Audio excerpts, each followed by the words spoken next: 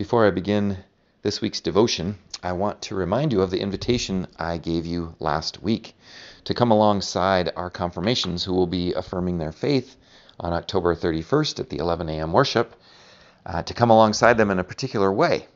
They're all working on faith statements where they take a particular Bible verse or story or passage and relate it to their faith right now, where they are in their faith, and they write about or do some artistic expression around their questions, their doubts, their affirmations, their joys. And I would invite you to do the same thing. I've actually received a couple of them from last week, and it's been really a joy to read them. And you may do that. You may share them with us, or you may just do that as a quiet devotion and reflection, kind of a spiritual practice for these next couple of weeks. I think the service on October 31st will be much more meaningful if you've come alongside our young people in that way.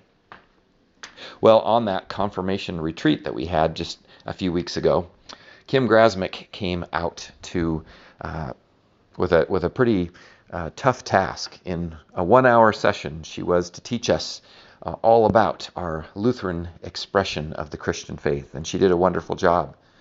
But one of the things she brought out with her was this kind of incredible 10-page document. It's from a particular church expression in Australia, and it's titled The 1050 New Testament Commands. And the opening paragraph says this: there are 1050 commands in the New Testament for Christians to obey. They cover every phase of man's life in his relationship to God and his fellow men, now and hereafter. If obeyed, they will bring rich rewards here and forever. If disobeyed, they will bring condemnation and eternal punishment. Whoa, this thing is incredibly heavy. I couldn't get through the first page without being pretty depressed. It's like a hammer. And in some ways, I suppose, yes, the law is like that. And yes, there is law in the New Testament. Remember, these are just ones from the New Testament.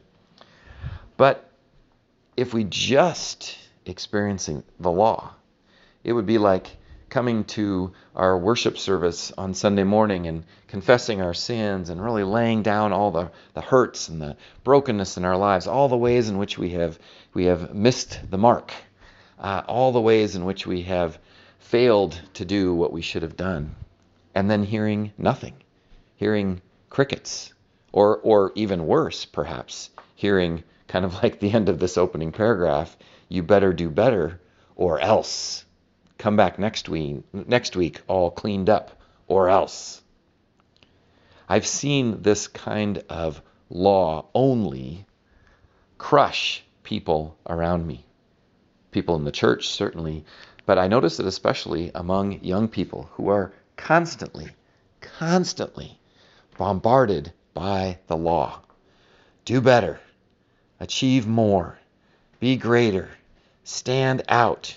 You can do anything if you just set your mind to it. Nothing outside of yourself, but just this internal pressure constantly, and this external pressure pushing on you, as if there's sort of a large pile of rocks waiting around every corner, and if you don't step just rightly, they'll be released and crush you to death.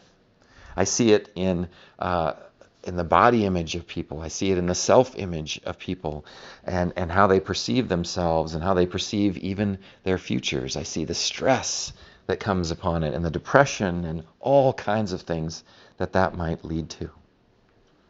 Thanks be to God that we have God's grace, not just the law, but the gospel. Not just the law which convicts and is heavy, but the gospel which frees us, offers us a word of hope and forgiveness and to start again. And if we fail and fail and fail again, 70 times 70 times 70 comes God's forgiveness for us.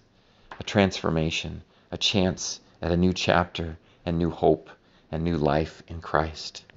Thanks be to God, and thanks be to Kim Grasmick for not only presenting us with that sheet of paper, but a whole Bible full of gospel, God's good news for us.